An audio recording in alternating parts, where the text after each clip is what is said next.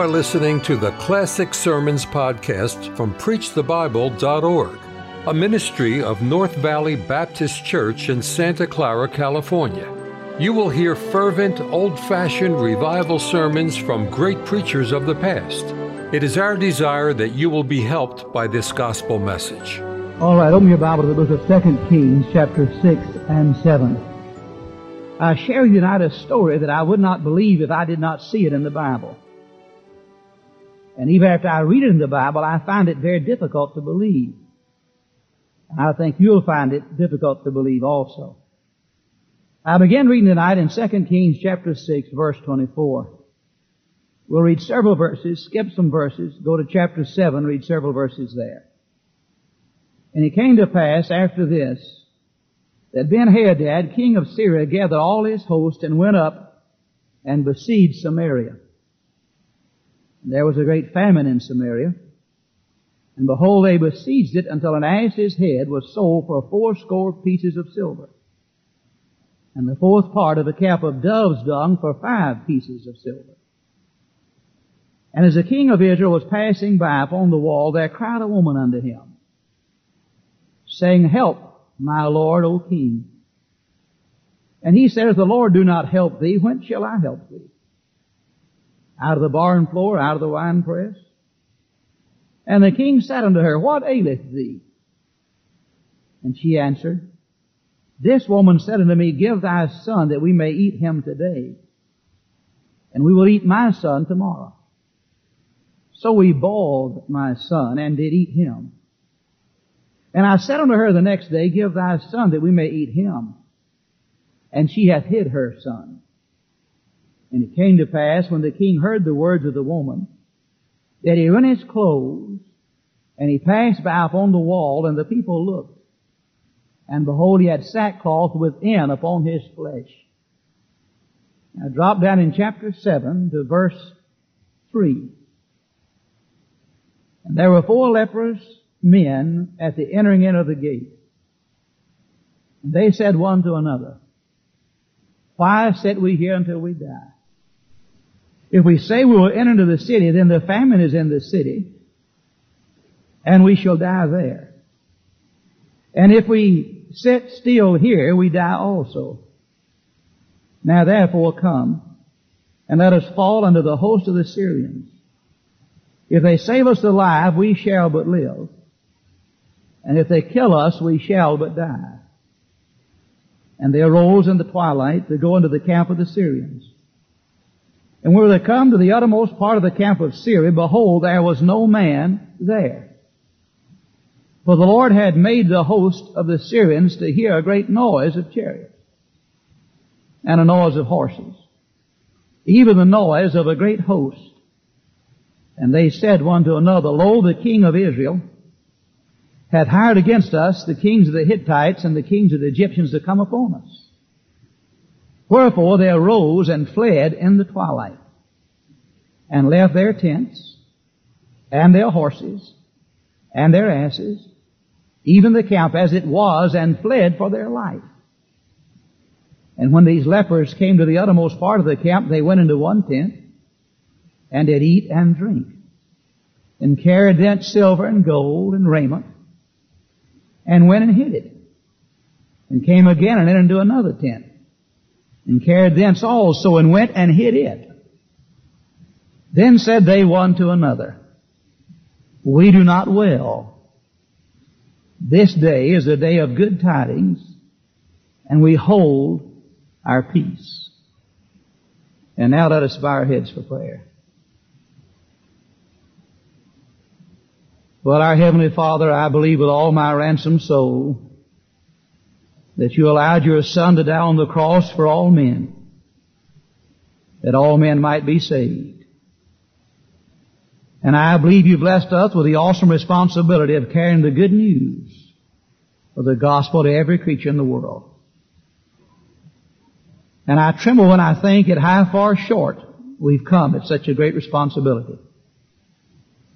When I think of the over 2 billion people in the world who do not even know the name of Jesus.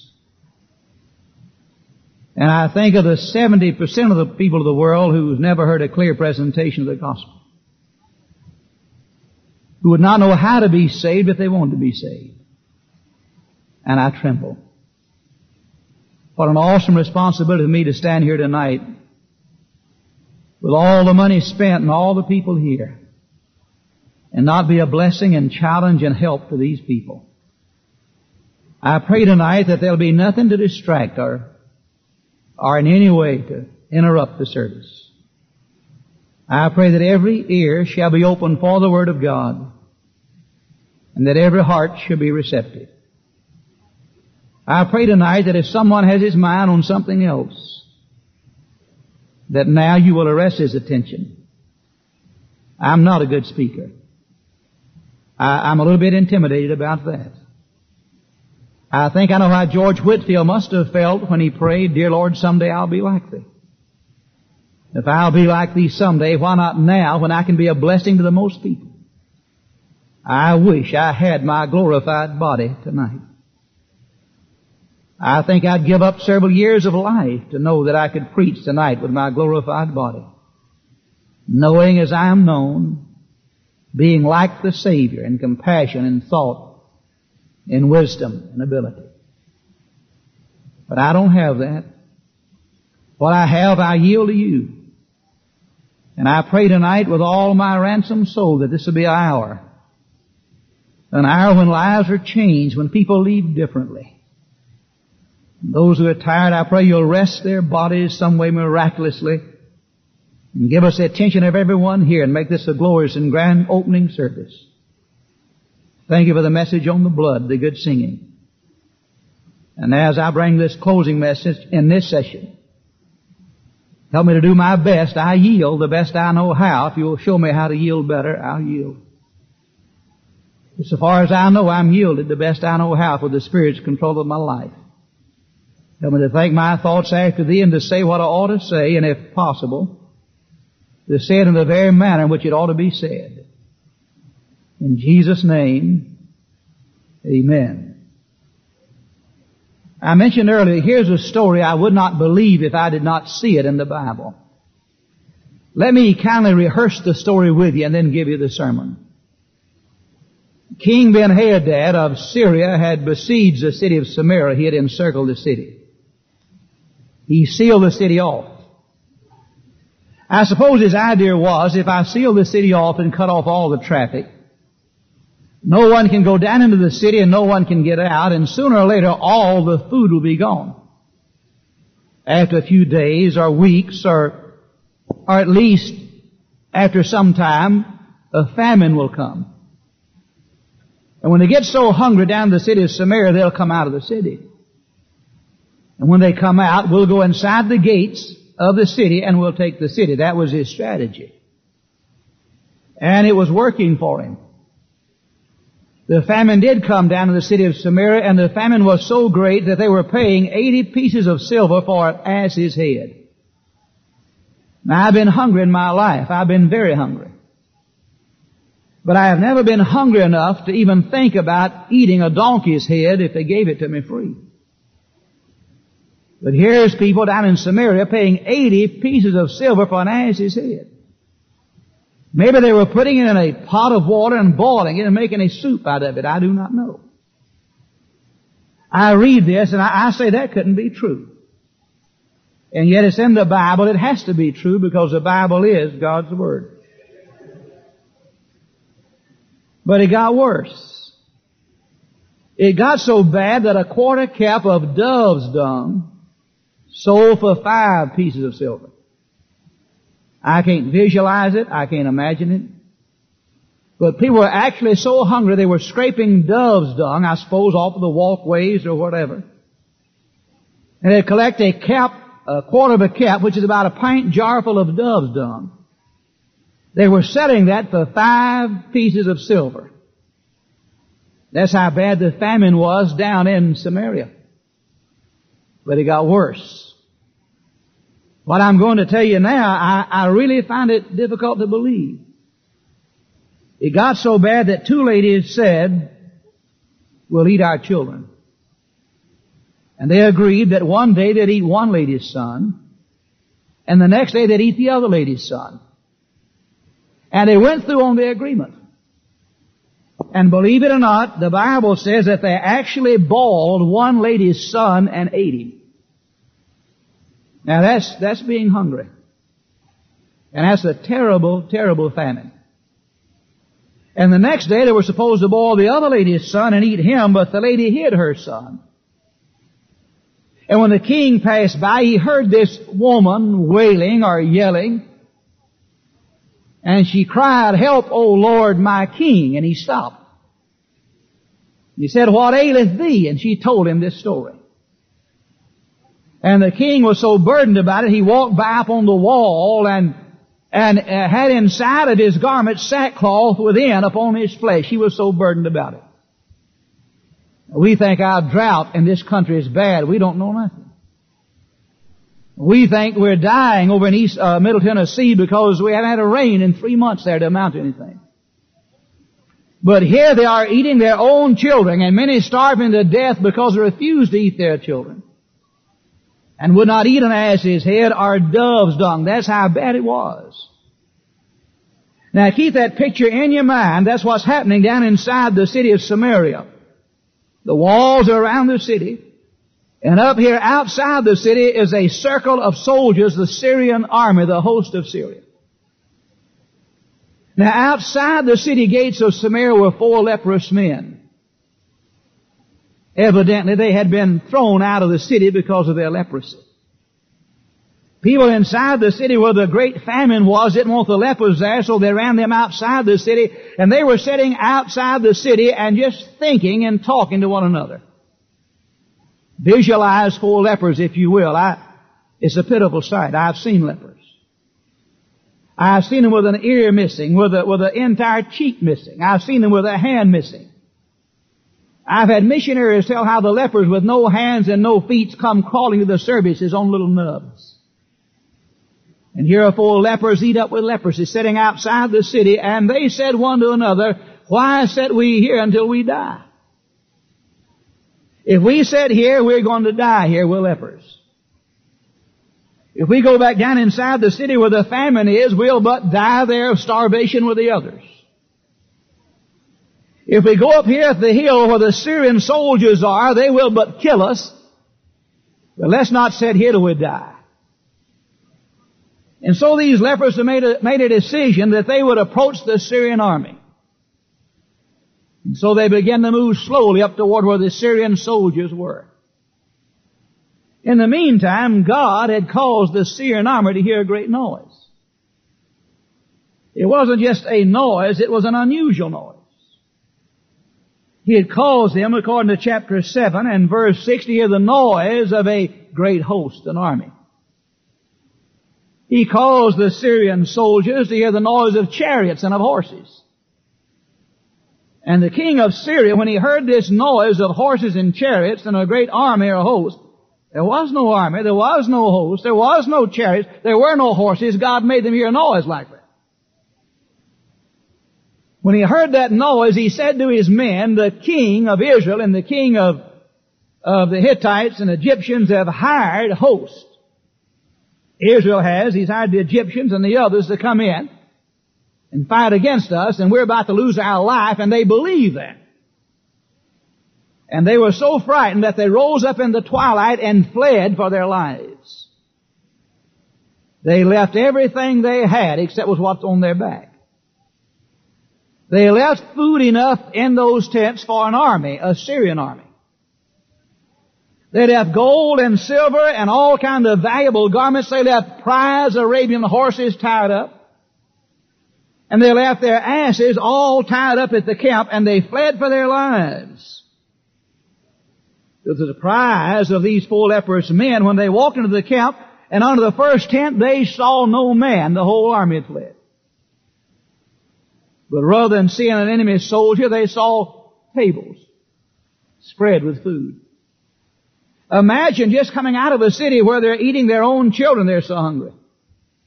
Imagine coming out of a city where they paid 5 pieces of silver for a pint jar of dove's dung to eat. I don't think you can get a mental picture of how hungry these lepers were. And all of a sudden they saw all the food they could possibly eat. And they sat down and began to eat, and they ate, and they ate.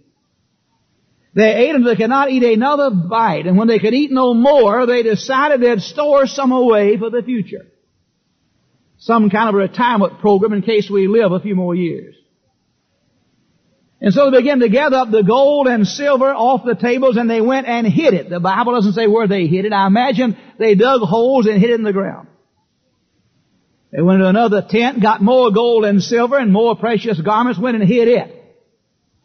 When they were satisfied that they had all they wanted to eat, and that they had hid enough for anything they may want in the future, they sat down and began to digest what they had eaten. I imagine they felt like we feel after a big meal. Comfortable, happy. A little sleepy maybe. And they're sitting there and they're thinking, my, how fortunate we are. We have all we can ever wish to eat. We've ate up enough for anything we may need in the future. And suddenly in verse 9, they look at each other and they begin to think. And they say something that when I heard it and when I read it, it hit me like a bolt of lightning. It just jarred me. They said in verse 9, we do not well. This day is a day of good tidings, and we hold our peace. Do you have the picture? Do you see the picture? Not far down the hill inside the city walls are Samaritans dying of starvation. Every night scores are dying. They're eating their own children. They're eating dove's dung and ashes' head. And right out here, just above the city, almost, I suppose, inside of the city, is plenty for everybody to eat. Nobody need go hungry. These lepers eat all they want, and suddenly they realize this is not good. We do not well, they said. This day is the day of good tidings. What was the good tidings? The good tidings was you people down in Samaria do not have to starve to death. The good tidings was nobody has to go hungry. The good tidings was there's bread enough and to spare for everybody in Samaria. Everybody has all they need from now on. Come and get it. And so they said it's not very wise that we sit here and keep this information to ourselves. Now I want to ask you something. What would you have thought of these lepers if they said, well, after all, they threw us outside the city. They didn't want us inside the city, and it's good enough they starved. What would you think of these lepers if they stayed out there, enjoyed all that food, and allowed women inside those city walls a few yards away to continue eating their children, dying of starvation? What would you think of those 4 lepers? Well, I'll tell you what I think of them. I would think they're very wicked men. I would think they're very selfish men. I would say those men, if they would not tell the other folks about the food and allow them to starve to death, that they were responsible for the deaths of everybody who starved to death down in Samaria. I would say they are murderers just as much so as if they had taken a gun inside Samaria and shot every man in Samaria in cold blood. Because they knew where the food was, they knew there was plenty of food, and they wouldn't tell anybody about it. What would you think of somebody who found a real cure for cancer? I mean, a genuine cure, and the cure was so complete that if a man took the medicine, he not only was cured of cancer, but he was guaranteed he'd never have cancer again, that he may die, but he'd never die of cancer. Suppose a fellow found that cure, but he never told anybody about it. He said, I'm going to keep this from me and my family. And 40 years from now, the fellow dies, and we found out he had this cure. What do you think ought to be done to a fellow like that? If he is still alive, if he had not died, I would say the man ought to be electrocuted. Now, you're not saying amen, but I don't need that to know that I'm telling you the truth. I'd say a man that let little boys die with leukemia and little girls die with leukemia when he had a cure for leukemia is a murderer. I'd say a man that let old women suffer in the nursing home and in the hospitals, and old men suffer of cancer and die, and watch children stand by and watch them slowly die inch by inch and go through a little hell on earth as their loved ones suffer and die in a hospital. When he had a cure, I'd say that's the most wicked man I know of anywhere in the world. Why? Because he had good news, but he wouldn't share the good news. Now, if you feel that way about men who had a cure for cancer and wouldn't share it, If you feel that way about these lepers who had the good news of where the food is and wouldn't tell anybody about it, let me tell you something else I want to get across. I wonder what God thinks of us. We're fundamental, Bible-believing, Lord-loving, Spirit-filled believers. If there is a cream of the crop in the Christian world, we are the cream of the crop in the Christian world. I don't say that piously. I say that out of conviction that the fundamental, Bible-believing, Spirit-filled Christians are the best Christians in the world. This institution is among the greatest institutions in the world. The training people get here is unbelievable. There is not a man in this congregation tonight, I dare say there's a man here, or a woman or a child, who does not know enough of the Bible to take the Bible and show somebody how to be saved. If I said, who is the bread of life, everybody could answer, Jesus Christ. If I said, if you eat the bread of life, will you live or die? And you would quickly say you'll live forever, you eat the bread of life. You know the message and you know where to find the verses in the Bible, and yet all around us are men dying of starvation without Jesus Christ. If these lepers never told the Samaritans about the food that was available, the men only died a physical death. If they were saved, they went to heaven.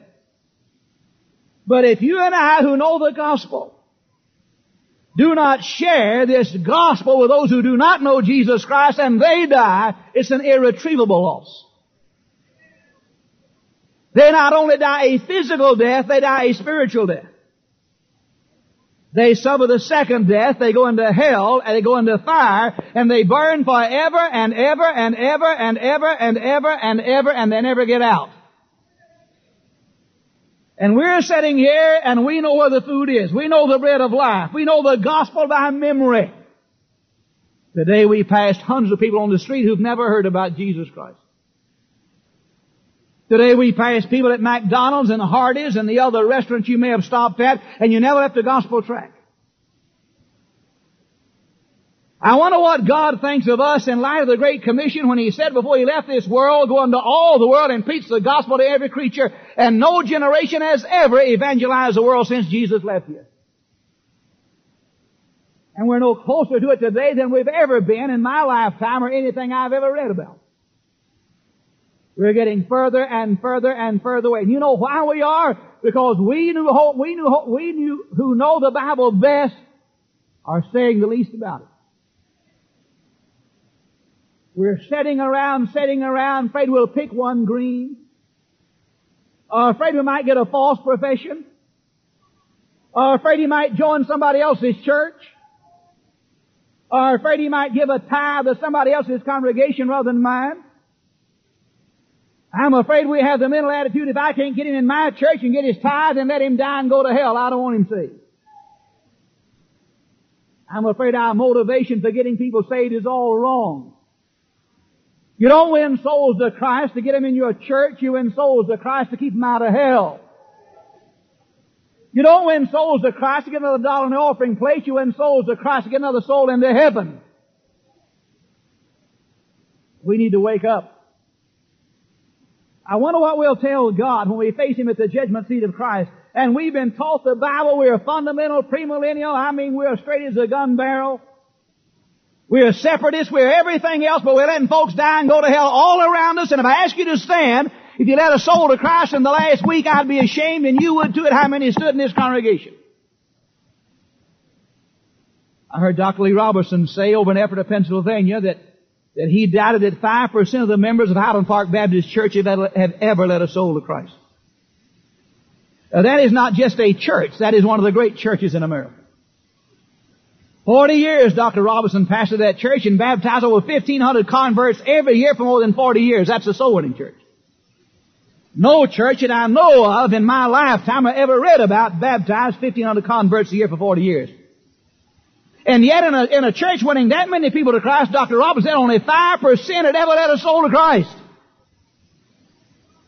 What about the other 95%? Well, somebody said, God didn't call me to win souls. Well, I beg your pardon, sir. Soul winning is not a calling. Soul winning is a responsibility, a God-given responsibility. It is not an option, it's an obligation. That's like saying God didn't call me the tithe, or God didn't call me to get baptized. That's a command. You do it because He said do it, not because you feel like it or feel called. And Jesus plainly said in John 15 verse 16, you have not chosen me, but I have chosen you. And finish the verse. And ordained you that you should go and bring forth fruit, and that your fruit should remain. And I should remind you that the fruit of a Christian is not love, joy, peace, long-suffering, and gentleness. That's the fruit of the Spirit when the Christian Spirit filled. The fruit of a Christian is of the Christians. Proverbs 11:30 said, the fruit of the righteous is a tree of life, and he that winneth souls is wise.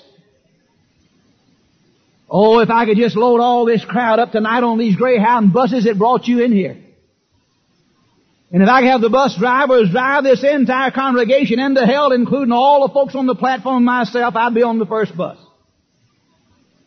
If I could drive you all into hell and drive you around hell and let you out and stay 10 minutes in hell and bring you back, you wouldn't need a sword conference. There'd be people drawing money out of banks and everything else. You'd be selling stocks and bonds and furniture and everything else to get your loved ones saved. There'd be people boarding planes tonight and flying across the country to see your daddy that's without Jesus Christ, making sure you got him saved. And nobody would be saying, well, I'm afraid I may get a false profession. You'd be after getting your loved ones saved if you went to hell and stayed there 10 minutes. But hell is just as real as if you did go there. Here's these lepers. But look at us. If they said, we do not well, this is the day of good tidings, I feel like all of us should stand and say, we do not well. This day is a day of good tidings. What is our tidings? Our tidings is, sinner, Jesus loves you. Our tidings is, sinner, you don't have to go to hell. Our tidings is, sinner, Jesus Christ died to pay your sin debt, and He paid it in full. There's nothing else to pay. Our tidings is, all you got to do is believe on the Lord Jesus Christ, and thou shalt be saved.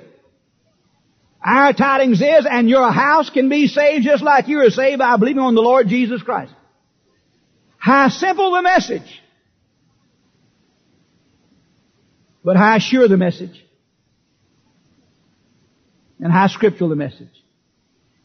And yet we pass people by every day of our life and say, well, I'm not a soul winner myself. I don't have the gift of soul winning. Soul winning is not a gift. One man has as much responsibility to lead a soul to Christ as does any other man. Heard Dr. Bob Jones Sr. preaching on Ephesians chapter 4, I think verse 15 and 6, no, verse 11 and 12. Where he said He gave some apostles and some prophets and some evangelists and some pastors and teachers, verse 11. Verse 12, for the perfecting of the saints, for the work of the ministry, for the edifying or building of the body of Christ. So let's get that verse straight. That does not say for the edifying of the believer or the individual Christian. That says for the edifying or building of the body of Christ. The only way you edify or build the body of Christ is to get sinners saved. Every time you lead a soul to Jesus Christ, the Holy Spirit baptizes that individual into the body of Christ. 1 Corinthians 12:13. For by one Spirit are we all baptized into one body, whether we be Jews or Greeks, bond or free. When I lead a man to Jesus Christ, at that moment the Holy Spirit places him into the body of Christ. Thus the body is being built. I lead another man to Christ, the Holy Spirit places him into the body of Christ, thus the body is being built. Until someday when the body is complete, the trumpet will sound and Christ will come for it, and that's the rapture of the church. If you're premillennial. If you're not, the trumpet sounds and Christ comes for it, and you turn premillennial at the rapture. The only way to edify, build the body of Christ is getting people saved, getting people saved, getting people saved, getting people. We're not talking about building individual Christians. We've got too many fat spiritual Christians now who sit around and do nothing. They're like these fat cats I see in people's houses, just fed, never chase a mouse. Remind me of a lot of Baptist churchmen, just full of the Bible. From one Bible class to another Bible class, know everything about Protestant law that's not to be known about it. Know why the Lord's coming in 1988 and everything else. Come on, man, don't go to sleep on me. And never do anything. Sam Jones had a meeting, he called it a quitting meeting, and he said, now if you're going to quit something, stand and tell what you're going to quit. One fellow said, I'm going to quit my cussing. He sat down. The other guy said, I've been drinking a little bit, I'm going to quit my drinking. He sat down. The other guy said, I hadn't been treating my wife right, I'm going to quit treating her like I'm treating her and start treating her right. He sat down. Another old lady stood and said, I ain't been doing nothing. Now I'm going to quit.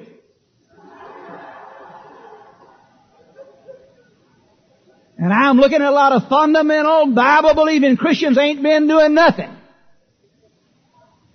And you ought to quit. You go to church and like these lepers, you eat and you make your spiritual notes and you got notebook after notebook full of the Bible. You got sermons after sermon, lesson after lesson. You're just eating and eating and eating. And all around you men are dying and going to hell because they don't know John 3:16 and what it means. The problem is not a lack of knowledge on our part. The problem is just pure, unadulterated laziness on our part. If the average businessman worked no harder than the average preacher, he'd be bankrupt in 6 weeks' time. You're welcome.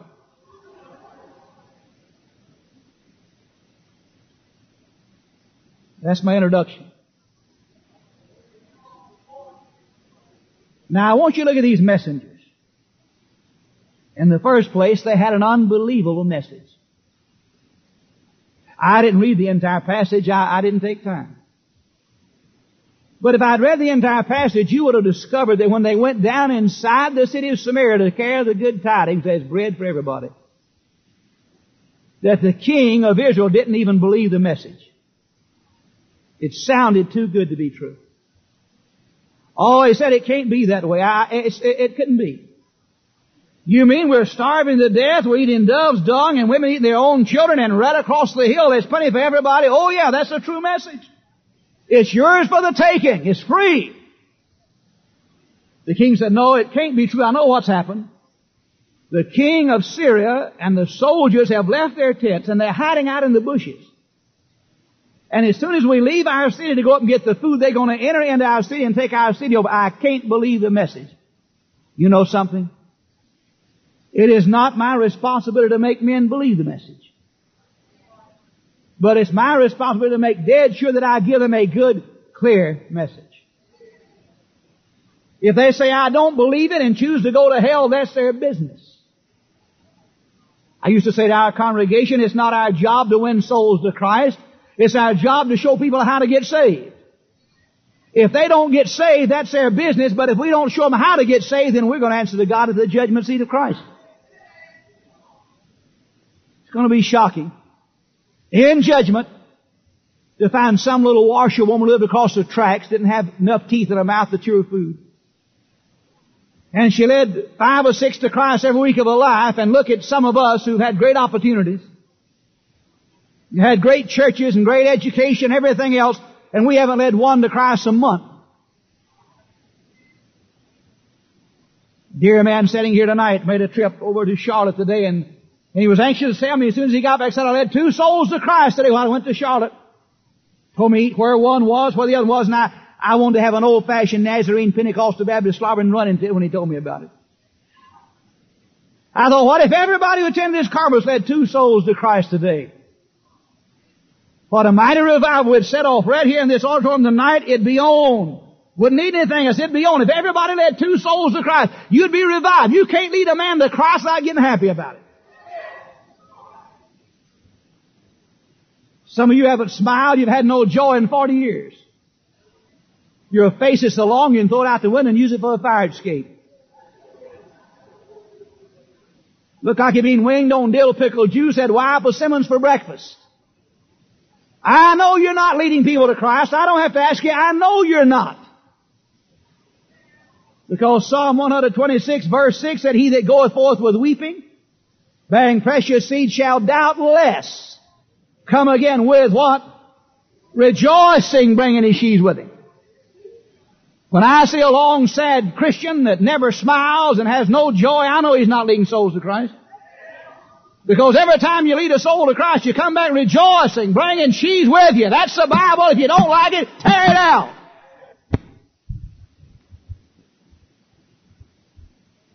I know it's true.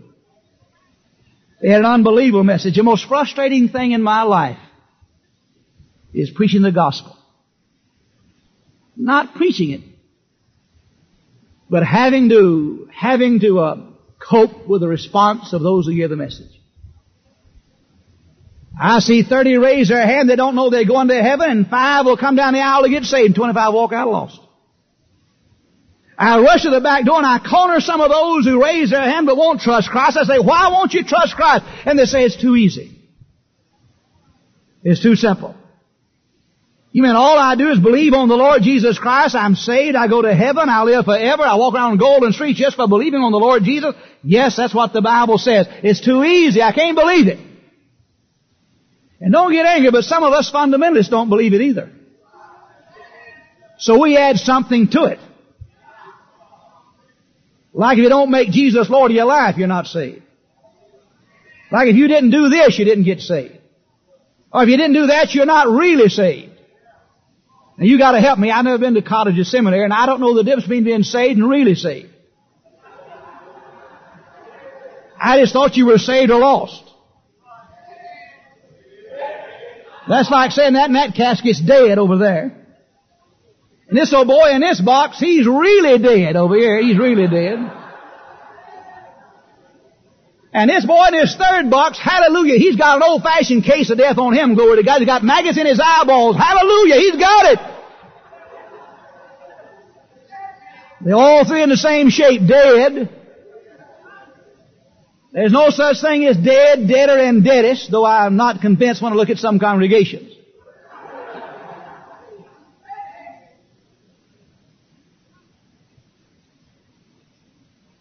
So they don't believe it. I'm not responsible for making them believe it. I'm responsible for telling them.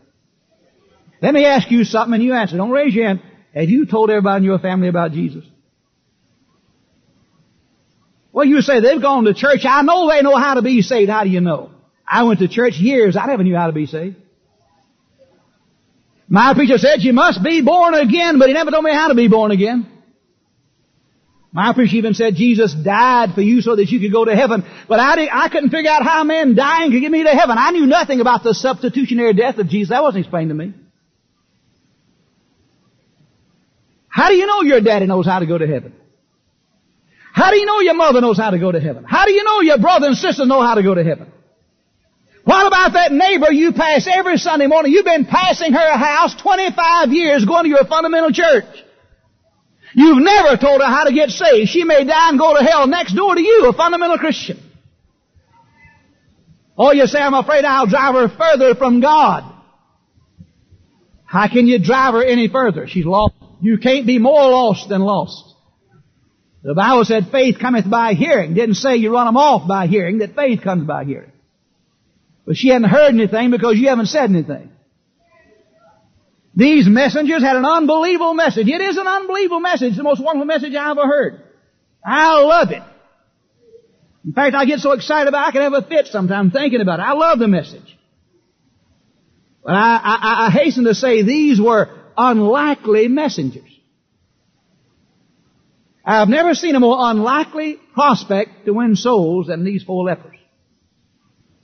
An ear missing, a hole in his cheek, a hand missing, and maybe some old putrefaction running out of the sores on his body.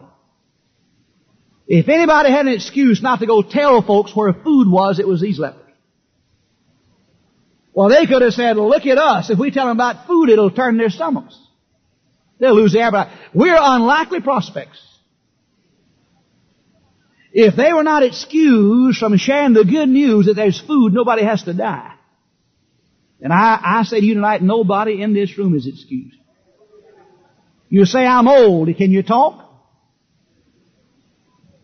Get your wheelchair and get going. You say, I'm crippled. Get your crutches and get moving. You say, I'm forgetful. Stay there and you remember what you want to say. You say, I'm not a good speaker, then tell it in any way you can tell it whether you're a good speaker or not. Suppose your child is about to walk in front of an automobile, and your husband says, you better holler at Bobby, he's going to run in front of the car, and you say, well, I'm not a good speaker. You wouldn't even give any thought to how well you spoke. Without any hesitation, you'd scream to the top of your voice, Bobby, look out! There comes the car! Watch it, son! Don't get in front of the car! Watch it! And if somebody laughed at the way you told Bobby how to get up in front of the car, you wouldn't care if they laughed. Men are going to hell. They're not running in front of automobiles. Men are going to hell. Burning hell. They went to hell all over Greenville today while we sat here. Men are going to hell to burn forever and ever, and we're sitting silently by, eating on the bread of life, enjoying eternal life, know where it is and how to get it, and saying, well, we can't tell nobody we're not good speakers. Or I don't have a good personality. If you're so timid you can't talk, write it on a piece of paper and hand it to him, ask him to read it. Or hold a sign up and turn your back and say, read that while I look out in the streets. But for God's sakes, tell them where the bread is so they don't die and go to hell without Jesus Christ.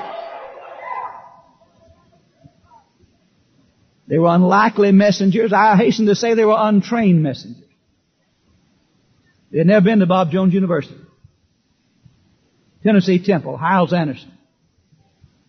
They never had a course in pastoral theology or homiletics or hermeneutics or grits, either one. They didn't know what exegesis was, but they knew where the bread was. The only qualification they had for telling the news was that they had experienced the bounty. We have eaten the bread, we know where the food is. If you have tasted Jesus Christ, if you've eaten the bread of life, that's all the qualification you need to tell the story. Now, I'm not saying drop out of school, but I'm saying right now that everybody here, whether you be a housewife or a farmer or a truck driver or what, don't let people go to hell because you don't have an education. Tell folks how to get saved. In my church in Atlanta, I found the less education they had, the better soul winners they made. The people who were so highly educated spoke over their heads. Knew such terminology that the poor street man didn't know what he's talking about. When you shoot over a man's head, it doesn't prove you have superior ammunition, it proves you have bad aim.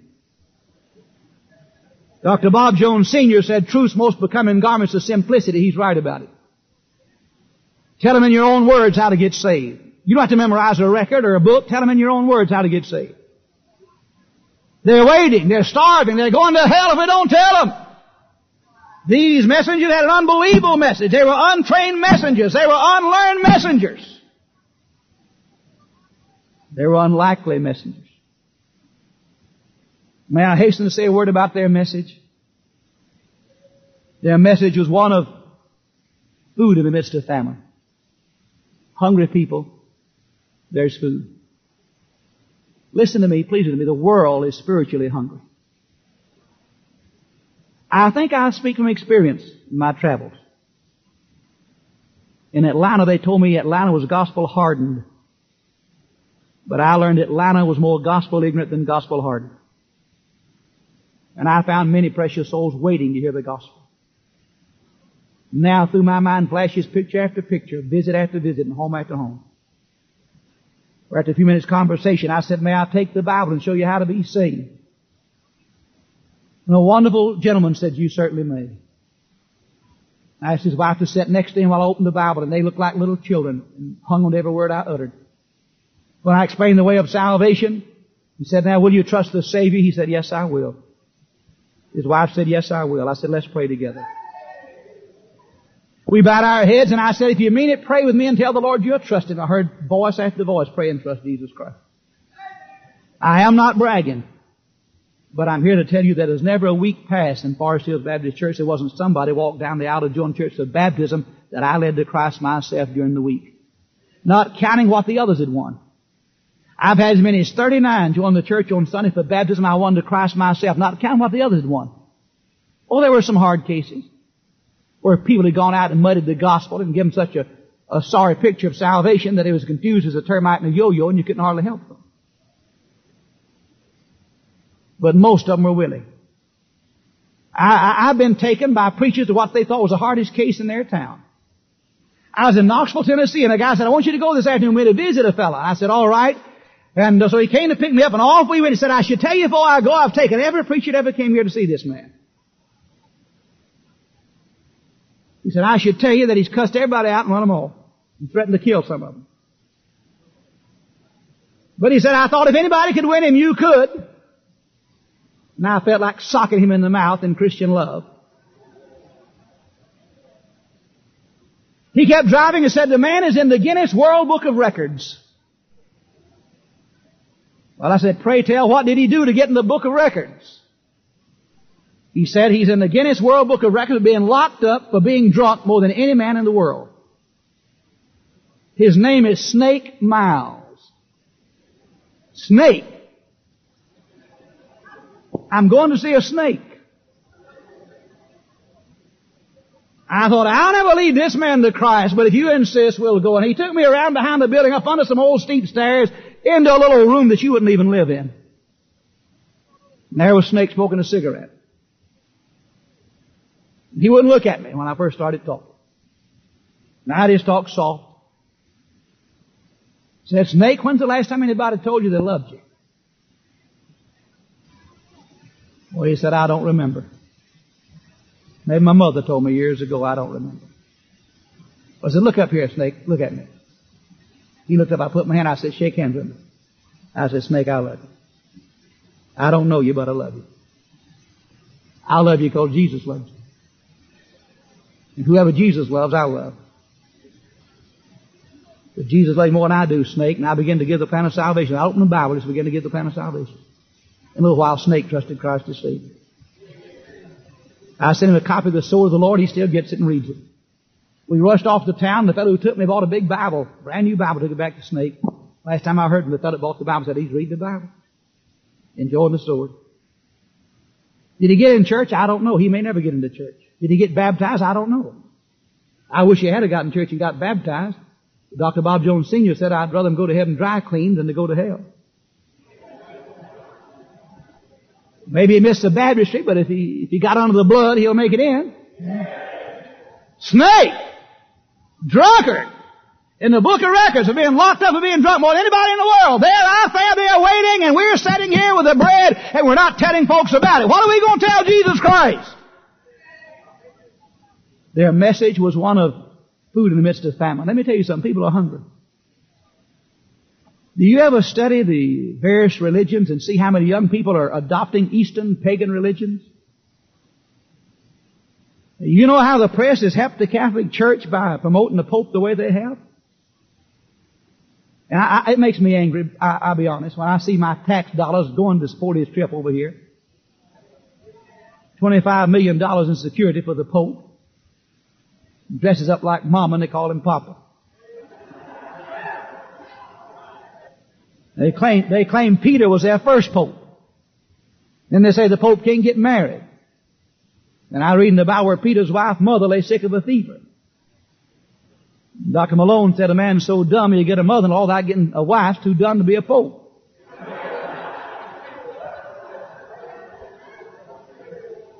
And you know why they're going to these Mormon churches and all other kind of false religions? Because we're not giving them the bread of life. They're hungry. Hungry people are going to eat something. Hungry people are going to eat something. You know why they ate that dove's dung? There was nothing else to eat. You know why men are eating the dove's dung of Catholicism and Mormonism and Jehovah's Witnesses and Seventh-day Adventists and pardon me, and Christian Scientists, which is neither Christian nor scientific? They're like grape nuts, neither grapes nor nuts. Nearer nuts than they are grapes. You know why they're swallowing that up and running into those religions? We're sitting on the bread of life. We have the only thing fit to eat and we won't tell anybody about it. Then we cuss because they go and join some foreign religion somewhere. It's our fault. It's our fault. Cults only succeed in the same degree that we fail. And you can measure your failure by their success. And you get to them with Jesus Christ, they'll leave those pagan religions. But they're hungry. It was a message of food in the midst of famine. I must hurry. I don't know why, but I must. It was a message of peace in the midst of war. No more fighting. This enemy's gone. Dr. Bob mentioned earlier the blood of Christ. He has made peace with us through the blood of His cross. When a man comes to Jesus Christ, God sees that man then as an ally, not an enemy. He sees him as a friend and not a foe. Until a man comes to Jesus Christ, he's an enemy of Jesus Christ. You say, but I'm not against Jesus. Jesus said, you either for me or against me. You can't be in between. If you've never trusted me as your Savior, you're my enemy, you're against me. But the message of these lepers were peace in the midst of war. No more war, peace. I would not trade the peace I have in my heart tonight for 10 million worlds like this. A lot of things I don't have, but I have peace. I lay down tonight, I press my pillow, I can lay my hands back and look up toward the ceiling and say, hallelujah, if I die, I'm going to heaven. I got peace. It's a peace you can't buy. Rich people don't have it necessarily because they have money. Sad thing is, the more money you get, the more worries you have. You got to worry about your money then. I never have seen a group of millionaires walking down the street singing, I'm satisfied with money. But I have seen a bunch of silly-looking folks walk down the street singing, I'm satisfied with Jesus. Yeah? Happiest people I met were poor people. Didn't have anything. So didn't have anything to lose when depression came. Some folks never knew when the depression came when it left. They was in depression before it got here. They're happy. The message was life. Their message was food in the midst of famine. Their message was peace in the midst of war. But their message was life in the midst of death. Listen up, Samaritans, listen up. Hey, wait a minute. All of you, listen, wait a minute. Don't kill any more children. Don't buy that dove's dung. Wait a minute, set the jar down. Lay that ass's head down. We got a whole donkey out yonder. Throw that ass's head down. You can have the whole donkey. You need his rear end if you want to, and both hind legs. Make some donkey tail soup. Throw that nozzle down up there. Wait a minute. Hold on. Wait a minute. Don't kill you, boy. There's something else to eat. And we ought to be leaving this conference saying, wait a minute, world. Wait a minute, world. Hold it, world. Wait a minute. Don't go to hell. Don't swallow Islamism and Mohammedism and all other kind of isms. Quit eating that dove's dung of Catholicism. Spit that stuff out. Set the jar down. We got the bread of life.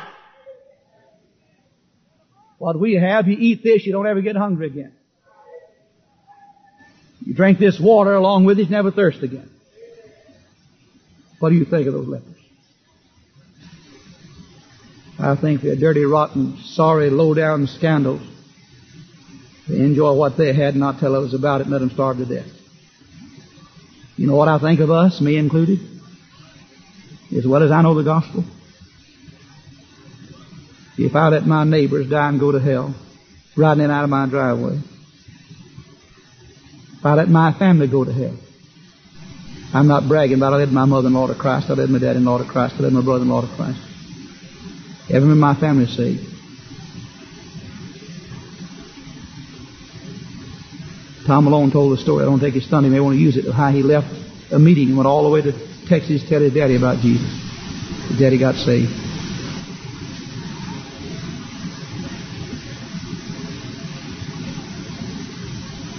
What's Jesus going to think of us if we let our mother and daddy die and go to hell, and our friends and our neighbors? Not a person here couldn't win a soul a day to Christ if he worked at it.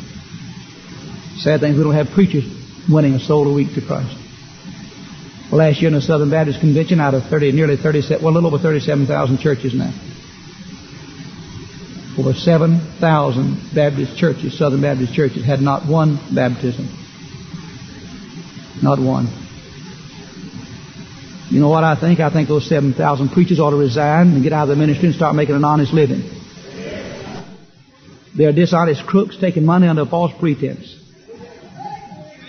A car salesman who worked a year and didn't sell one car wouldn't be on the job. An insurance salesman sold insurance, didn't sell one policy in a year, wouldn't stay on the job 6 weeks, let alone a year. And you're taking a salary from a church, and all you do is conduct a funeral every once in a while and a wedding. slap people on the back and shake hands with them, never lead a soul to Jesus Christ, you're not fulfilling your purpose as a preacher. What will our answer be? What shall we say when Jesus beckons us home?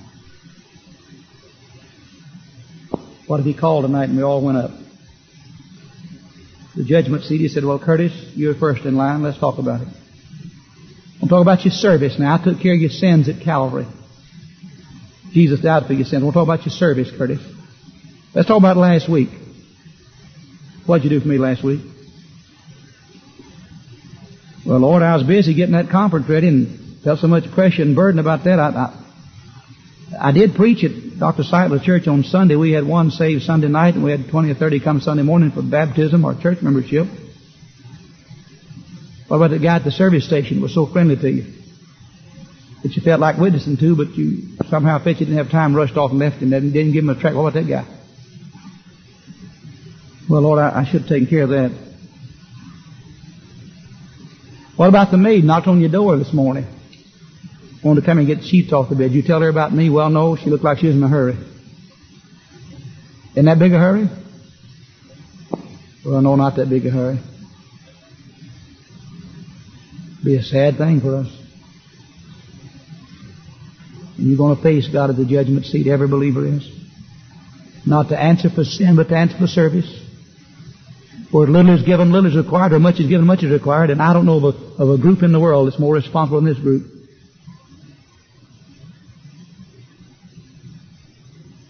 If I didn't want to be a soul winner and didn't want to get people saved, I wouldn't want to live in America. I wouldn't want to be on this campus. I won't be a member of any of your churches. I don't live in some pagan country where there are no Bibles and nobody talks about Jesus, so at least I have some kind of excuse.